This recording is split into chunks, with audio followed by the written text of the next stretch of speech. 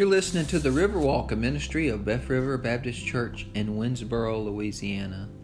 Today's message is about silent suffering, how you do not have to suffer in silence.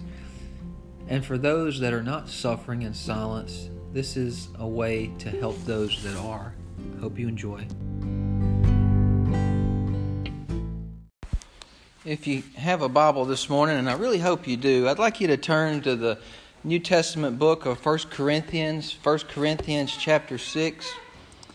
One thing I would like you to realize this morning, before we get too deep into this, the person writing this is the Apostle Paul, and he writes to a church. This is a church in 1 Corinthians, a church in the city of Corinth, and I want you to realize the person writing this knew his recipients really well. And it's important for you to realize this later on. It's a church that the Apostle Paul founded. It was a church plant. And he did this in Acts chapter 18. So these people he's writing to are people that he knew really well. He knew their backgrounds really, really well. He knew where they were from, the kind of things they were involved in. And this is just a series of letters that were going back and forth, and he instructs them in various things. So keep that in the back of your mind this morning, that Paul knew these believers really well. He knew them before they came to Christ. So keep that in the back of your mind this morning. But before we get there, let me share with you, if you were not here last week was our Sanctity of Life service. And last week you heard my mother speak, and she shared her story, but really more than that, she shared my grandmother's story about how my grandmother suffered in silence. She suffered in silence for years in an abusive household with a father who would go on 3-day binges, who was a drunk, and somebody who was suffering in silence and who wanted to get out of that situation so very bad that she came up with a plan to get pregnant. And her plan was successful. She got pregnant with my mother. If you were here last week, you heard that. And if you were not here, I encourage you to go listen to the podcast from last week. It's quite a story. I've heard that story before, but after hearing it last week, I kind of thought of it in a new context. It's how much suffering that teenage girl must have been going through to want to do something like that in the 1950s.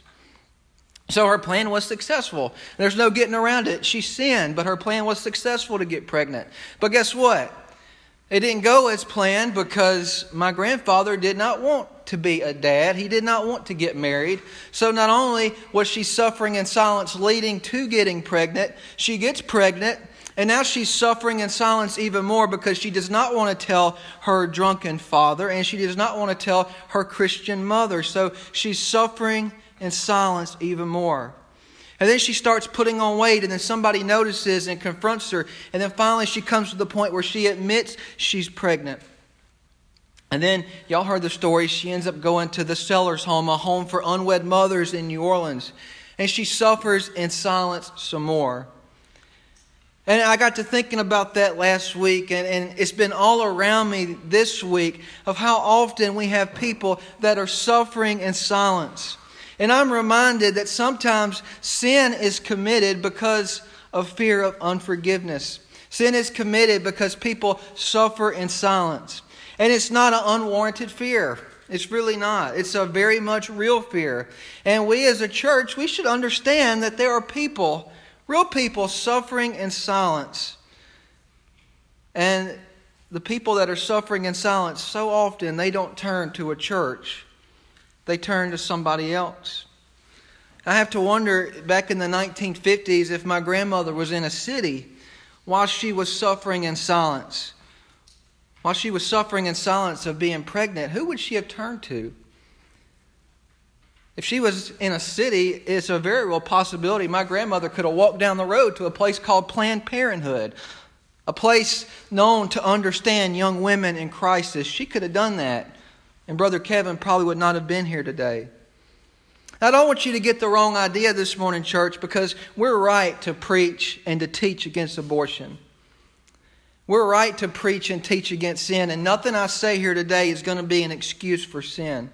But sometimes, very oftentimes, women have one out of fear of being judged. Women will have an abortion for fear of being judged over an affair. Women will have an abortion over fear of a sexual relationship before marriage. Sometimes women, even teenagers, are raped.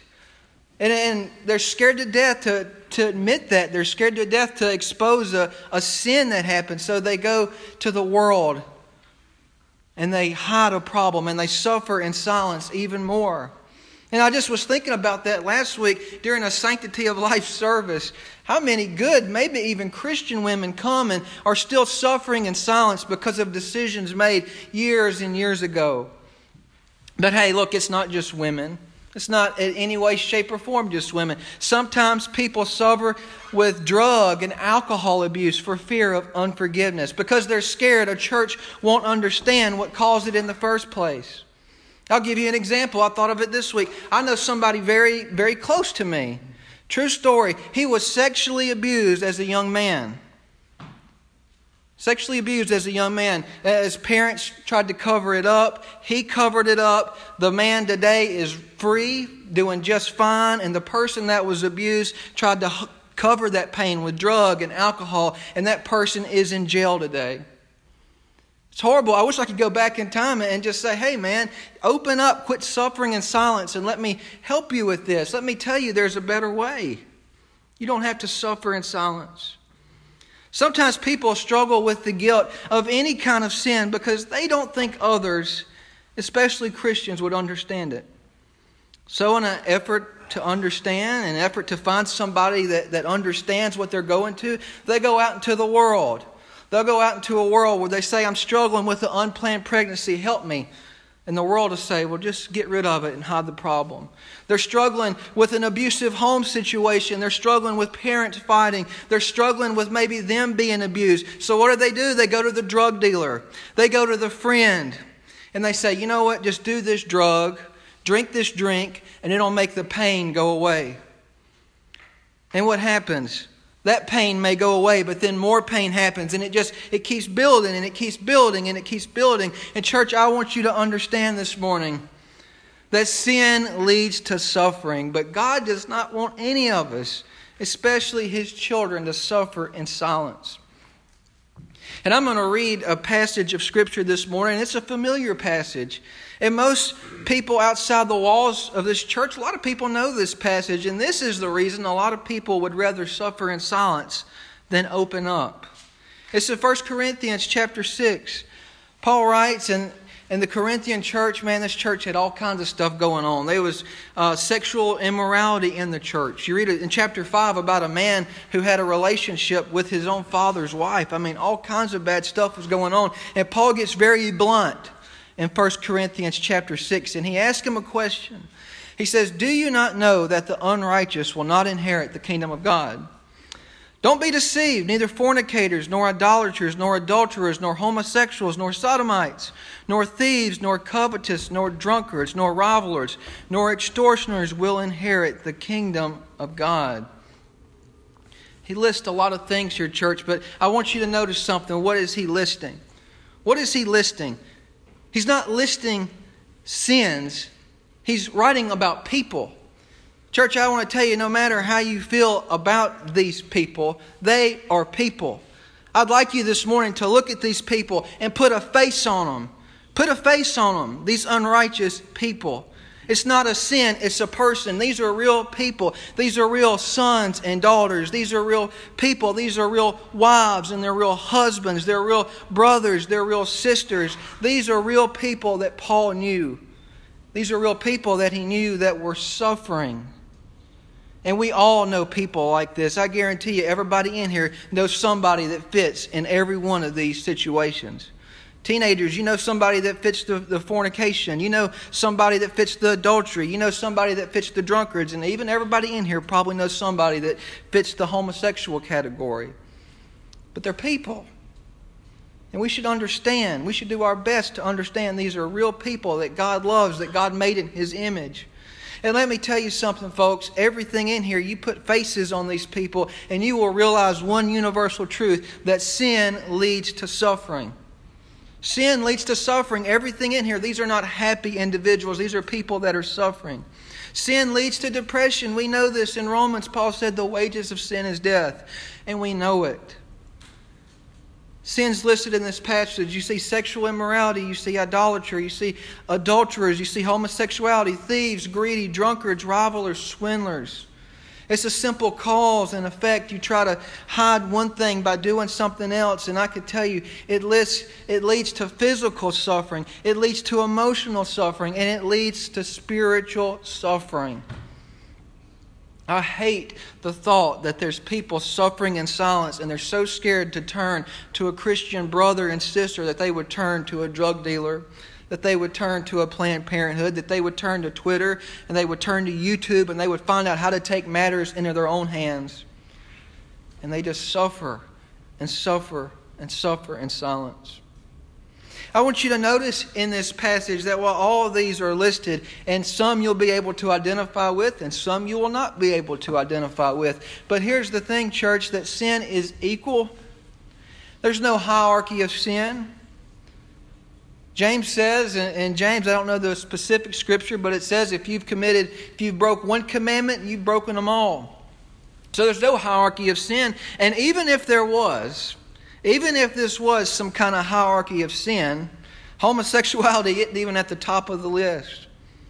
Jesus said that even the thought of adultery is as bad as actually committing adultery. So that means, men, if you see an attractive woman go by, even the thought of that is as bad as if you actually cheated on your wife. There's no hierarchy of sin. And church, I want to tell you, if you truly care about others, and I believe we do, I really believe we do. But if we truly care about others, then we must stop treating others' sin differently than our own. We must stop looking at people like their sin is different than our own sin, because every one of us in here are sinners. And some things that we've got to realize about sin. You know, Isaiah said that our righteousness is as of filthy rags. Just imagine the prophet Isaiah writing that. Isaiah was a righteous man. He's a man that died a martyr's death. But even he said, meaning him too, that as holy as he could be, could not even touch a holy God. We got to realize some truths about sin. Listen, there is absolutely no sin whatsoever that God approves of. Our righteousness is as of filthy rags. That means lying is as bad as committing adultery. There's no sin, absolutely no sin that God approves of. And look, there is absolutely no sin that we should accept just because our culture does. Just because it's socially acceptable for a man to marry a man and a woman to marry a woman, we don't accept that because the Bible says it's not to be. Just because it's socially acceptable for a woman to have an abortion, we don't accept that because the Bible says different. Just because divorce is now as common as anything else, we strive to have an intact family because the Bible says this is how a family should look. One man, one woman, till death do you part. We strive for that. So there's no sin that we accept because our culture does. But let me tell you something else. There's some good news that we don't talk about. There is absolutely no sin that God cannot forgive. Not one. I read through Genesis, through Revelation, and we read about murderers, we read about adulterers. Today we're reading about homosexuality. We read about everything, and there is not one single sin that God cannot forgive.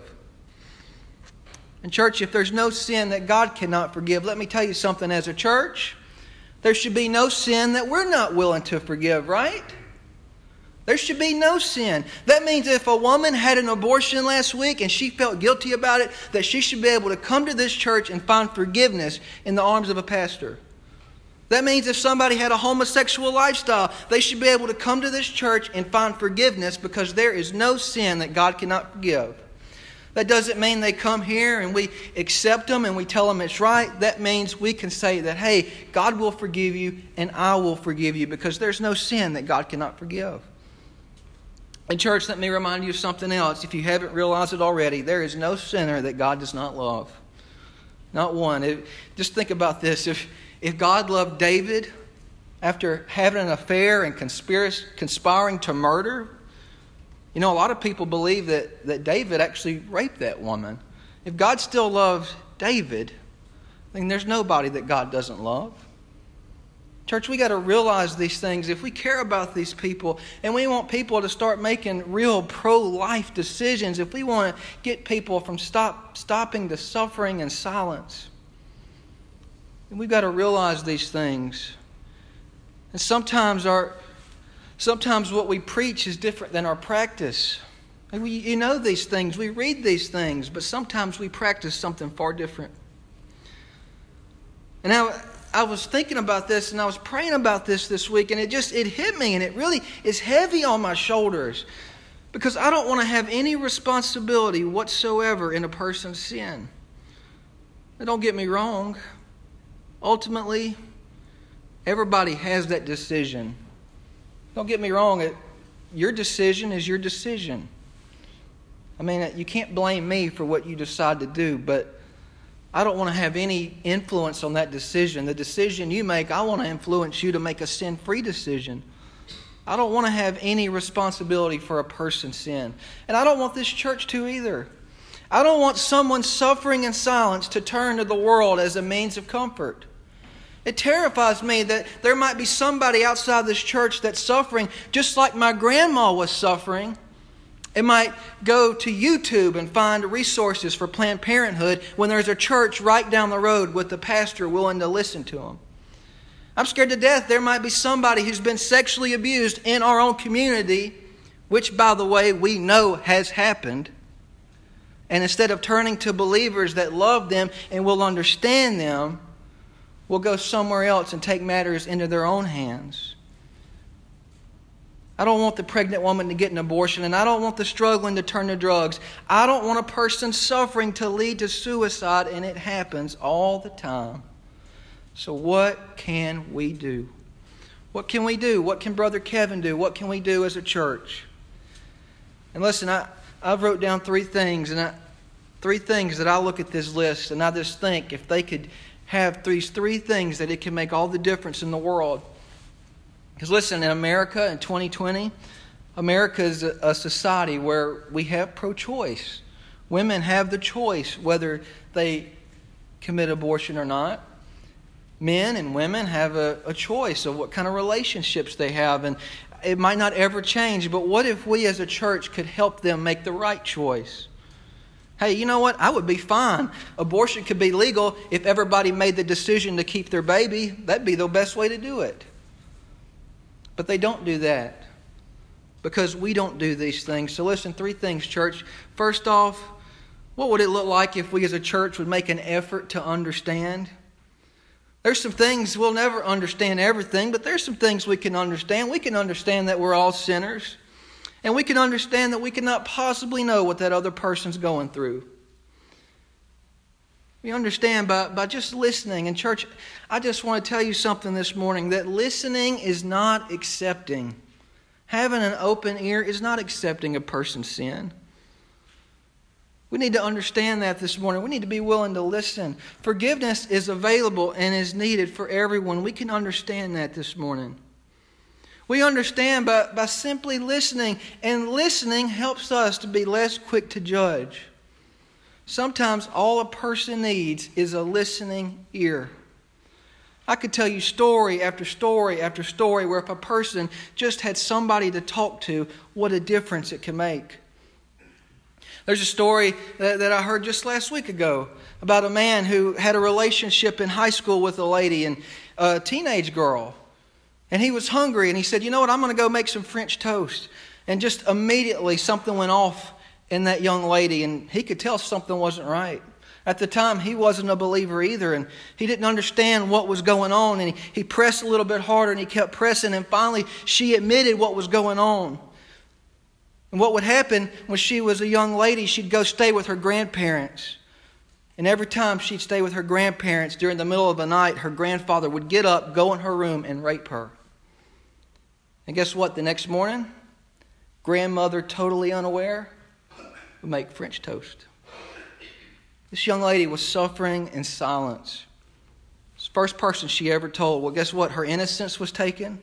She goes to high school. The kind of love she finds is the kind of love the world encourages. She gets guys that treat her bad, guys that look down at her, guys that abuse her body, guys that might love her body but don't love her. Conversely, every woman she's with offers compassion and understanding. You see where this is going? Today she's a practicing lesbian. I just wish we could go back in time and that woman or that girl would just confide in somebody, confide in a pastor, confide in a Christian friend, and tell somebody what was going on. Could it be that maybe she tried, but she couldn't find a Christian who was willing to listen? And church, if you're here this morning suffering in silence, I assure you someone's willing to listen. If nobody else is, I am. And church, let me make this statement. If we don't listen to them, if we don't listen to the sinner, why in the world will we expect the sinner to listen to us? If the forgiven don't listen to the unforgiven, how can we expect the unforgiven to listen to the forgiven? We expect to go out there and we're going to preach, and they're just going to accept it like that. It could work that way, but it usually doesn't. Church, everybody's favorite topic is themselves. I submit to you this morning, let's make an effort to listen. Listening is not accepting. Listening is loving. That's the second thing. Let's make an effort to listen, and let's make an effort to love. Listen, every person listed in these few verses, from the drunkards to the sodomites, we're called to love. We're called to love all of these people mentioned in this verse, even the people that we're not. We're called to love the Democrats like we're called to love the Republicans. We're called to love the black like we're called to love the white. And we're called to love the homosexuals. People talk to those they love. Show love and show understanding. You'll show Jesus to them. Jesus said this. He said in John 13:34, "A new commandment I give to you, that you love one another just as I have loved you." Jesus loved without prejudice. We should do the same. We listen, we love, and third, we forgive. Matthew 18:21 says, "Then Peter came up and said to him, Lord, how often will my brother sin against me and I forgive him? As many as 7 times? Jesus said to him, I don't say to you 7 times, but 70 times 7. Church, we've got to be at a place that we're willing to forgive. Matthew 6:15, Jesus said, if you don't forgive others their trespasses, neither will your Father forgive your trespasses. To come out of the silent suffering, the suffering need to know that forgiveness is available. I hate the thought that somebody maybe in this room has been carrying this weight of unconfessed sin, or this weight that you think you've got to do it all alone, this weight that you think nobody's going to listen, that nobody's going to understand, that nobody is going to love, and that nobody is going to forgive. And it just scares me to death that you think that in a church that I pastor. I hope that's not the case. The suffering need to know that forgiveness is available not only from Jesus, but from us too. People suffer in silence because they think that Christians are unwilling to understand, unwilling to listen, unwilling to love, and unwilling to forgive. How can we prove them wrong? Remember, I said this was a church that was founded by the Apostle Paul. This is a church that he knew very well. He knew these kind of people. And normally we read this and we stop just where I stopped. But the most beautiful part of this passage is verse 11. He lists all these people, and then verse 11 he makes the statement, and such were some of you, but you were washed, you were sanctified, you were justified in the name of the Lord Jesus and by the Spirit of our God. And you know, my hope is one day for a Sanctity of Life Sunday, I'd love to have a woman stand behind here and say, hey, I made that decision to have an abortion and I've regretted it every day. But I was justified, I was washed, I was sanctified, God forgave me of it, and I can move on. We can prove the world wrong by being willing to stand up and just say, hey, I fit in that category, but I was washed, I was sanctified, and I was justified. Look at it again and picture faces. fornicators. That was Mama Linda. That was Mama Linda. Adulterers, homosexuals, sodomites, covetous, drunkards. Drunkards, that was great-grandpa Carsey. He was. There ain't no question about it. Covetous, rivalers. Hey, rivalers, let me tell you something. That's your pastor. Drunkards, that's your pastor sometimes. There's categories in here I fall into. And I absolutely, positively, there's categories in here that every one of you fall into. As such were some of you. Paul wrote this, and he knew the people he was talking to. There was people in that church that fit every category. There were people in that church that used to be homosexuals. There were people in that group that used to be sodomites. There were people in that group that used to be fornicators, idolaters. And the list goes on and on and on. And Paul said, such were some of you, but. He said, but. Listen, there's a way to come out of the silent suffering. The silent suffering comes out when we're willing enough to find Jesus and find forgiveness. My grandmother was here today. I've heard that story a lot growing up, and I heard it from my grandmother. My grandmother wasn't afraid to admit that she made a mistake. She wasn't afraid to admit that was wrong, but listen, she could look back on it now and say, hey, God meant it for good. I messed up, but now I'm washed, I'm sanctified, I'm forgiven, and I got to start over again. Church, where is your face in this passage? I mean, when you read it, where do you fit in? I'd like to say that most of you fit in the verse 11, that you were washed, you were sanctified, you were justified, but maybe not. Maybe you're here today and you're suffering in silence and you've never found that saving grace. You could do that. You could do that this morning. Have you found the forgiveness, or are you suffering in silence? Are you contributing to others suffering in silence? I hope that after today that we could put as much silent suffering to an end as we can.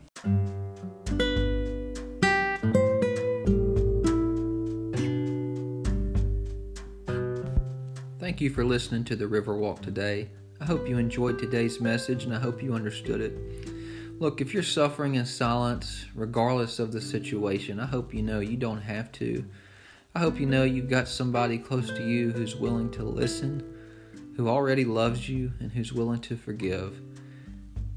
If you're suffering in silence and you need somebody to talk to, reach out to me, brbclittyville@gmail.com, and I'll try my best to get you the help you need. Reach out to a Christian friend or another pastor, and you can stop the silent suffering. Thanks, and have a great week.